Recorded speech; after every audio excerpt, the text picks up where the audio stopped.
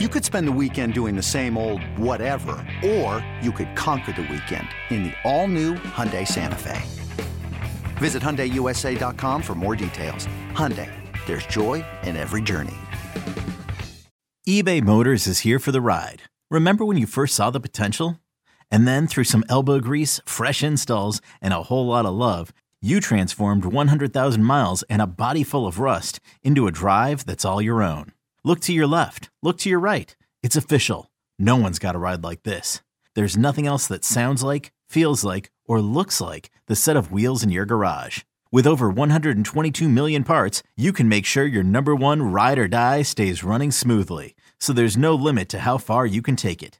Brake kits, turbochargers, engines, exhaust kits, roof racks, LED headlights, bumpers, whatever your baby needs, eBay Motors has it. And with eBay Guaranteed Fit, it's guaranteed to fit your ride the first time, every time, or your money back.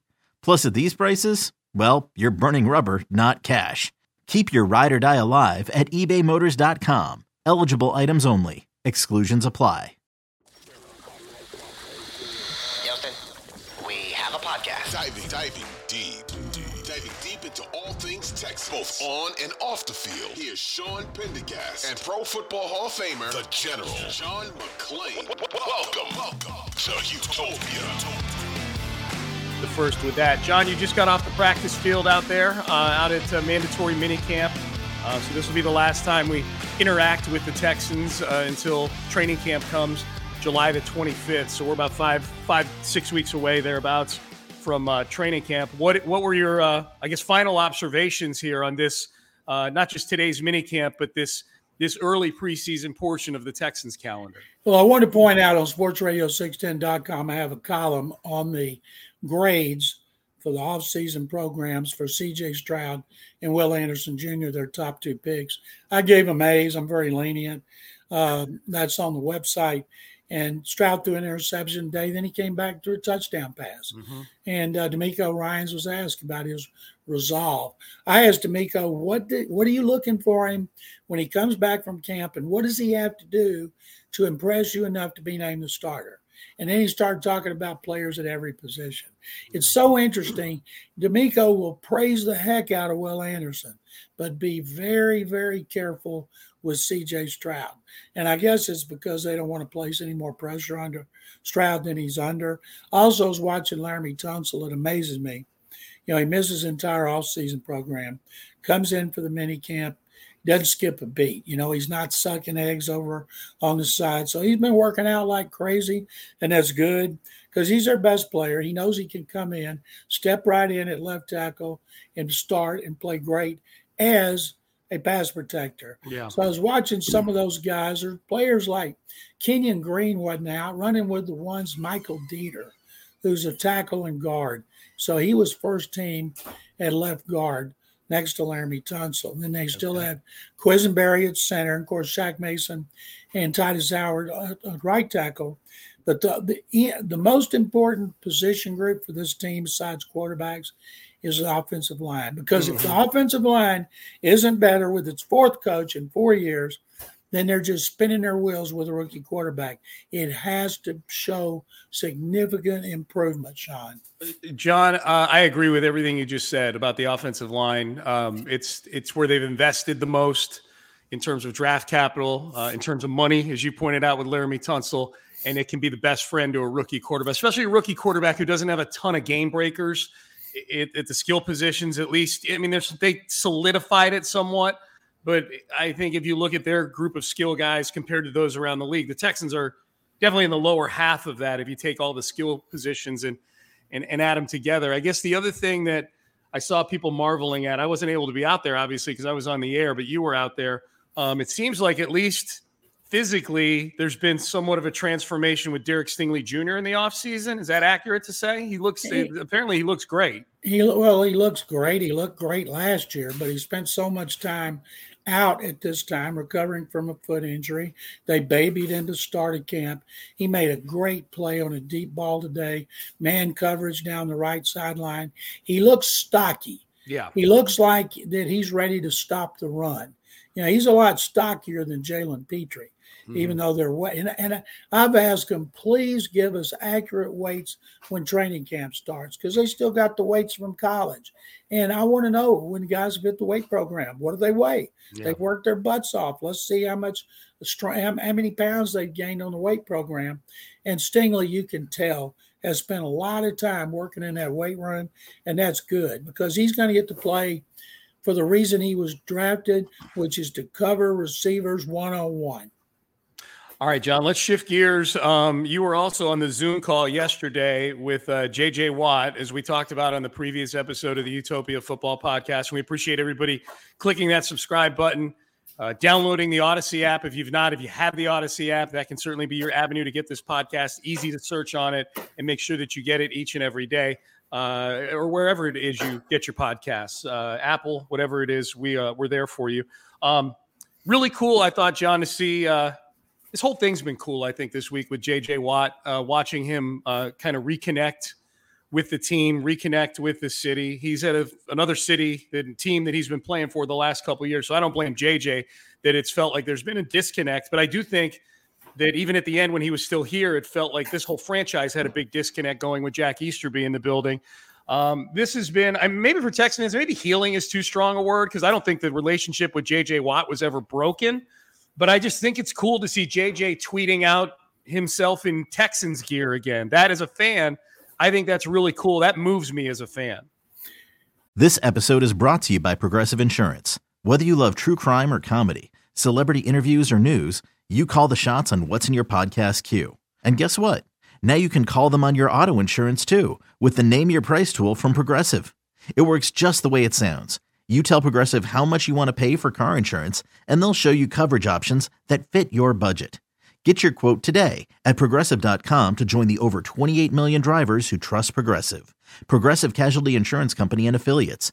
Price and coverage match limited by state law. I believe this was always going to be the situation, because he was busy trying to prove himself in another city. This was the first time we got to talk to him since he's got his release from the McNair family and signed with Arizona. And there were a lot of things asked of him that was very, very interesting. Matt Burke, the new defensive coordinator, was his line coach last year. I asked him about Matt, and of course he thinks Matt's great. Watt said he'd be coming over here. Soccer team he owns a piece of has, I think it's a coach who wants to come over and sit in on some Texans meetings. And he asked Matt Burke if he could do it. He said, sure. So he's going to be around. It's not just going to be a one-shot deal for when they put him in the Ring of Honor. And he was terrific. I think he won't admit this, but he said the first year of retirement, he doesn't want to work full time. It's all about his family. Mm-hmm. But he's going to have an announcement soon about something he's going to be doing part time. It's got to be TV. Yeah. The networks, I'll guarantee you, they were lined up to try to get him. I'm guessing we're going to see JJ in some studio role for the NFL. Some people ask about college. He's not familiar enough with college, but he is the NFL. And so I think it'll be great to see him there and then to see what he does afterward. He said if he could make a difference, being part of an ownership group, he'd be interested in that. And don't know if he would ever be part of one. He certainly couldn't put anywhere near the kind of money in it would take. But like Tom Brady, he's putting in some money with the Raiders. Never know. Maybe JJ will be a minor partner in the Texans. But it was great to have him on again. He was outstanding. And when I was listening to him, I'm thinking, I'll bet you that the governor of Texas, Greg Abbott, and the next mayor of Houston after Sylvester Turner, they're so glad J.J. Watt doesn't want to go into politics in Texas. You think? Yeah. He's Sean, one of the things, and this is his popularity. Yeah. And I watched all those Hard Knocks in season because I wanted to see him and DeAndre Hopkins. Mm-hmm. So I got to see a lot of Matt Burke. But the last game, they were on the road at Santa Clara, 49ers, sellout crowd.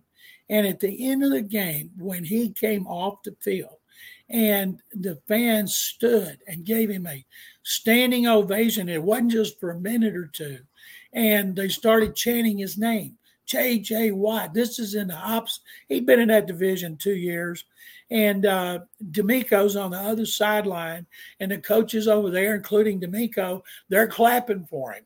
It was just an unbelievable thing. And I asked him about it, and he said he'll never experience anything like that again because it's the end of his playing career. But I'll guarantee you, when his name goes up in the rafters in the Ring of Honor, it's going to be real close. Yeah, it's going to be something else. October the 1st, week 4. And I guess Cal and Hannah revealed that it was JJ that picked that date of October. Tough date to pick, right? Yeah, right. No, logically so. I mean, you and I, the day the schedule came out, well, actually, you and I were calling the Pittsburgh thing back when JJ retired, I think, is when we were calling it, because we knew who the opponents were going to be this year. We just didn't know when they'd be playing them. But Pittsburgh and Arizona, both as home games, I think it was, you could give me those two, and I'll give you the other 7 home games, and I'll feel pretty good that I was going to get that one right with either his brother's team or the team he just finished up playing for. So should be a lot of fun. Should be a packed stadium one way or the other, right? Steeler fans travel. And I'd imagine Steeler fans have the same level of respect for J.J. Watt that those Niner fans do. You just hope that Texans fans don't sell their seats to Steelers fans, because they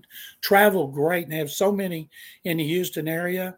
And even if they are Steeler fans, I guarantee you they'll be standing and clapping for J.J. Watt. For sure. I mean, I really think this ceremony is invasion proof, I'll call it, right? I think Steeler fans, if you're going to ask for an opposing fan base, honestly, if you could pick one opposing fan base that has to be a big part attendance wise of a JJ Watt ceremony, I think the Steelers fan base is probably, given TJ being on their team and given just, I think, the perception of Steeler fans being respectful football fans that respect the history of the game. I think Steeler fans would be at the top of that draft. A lot of those Steeler fans were fans of the Steelers when they played at AFC Central, and a lot of the former Steelers at the Hall of Fame have told me it wasn't the Raiders that was their biggest rival.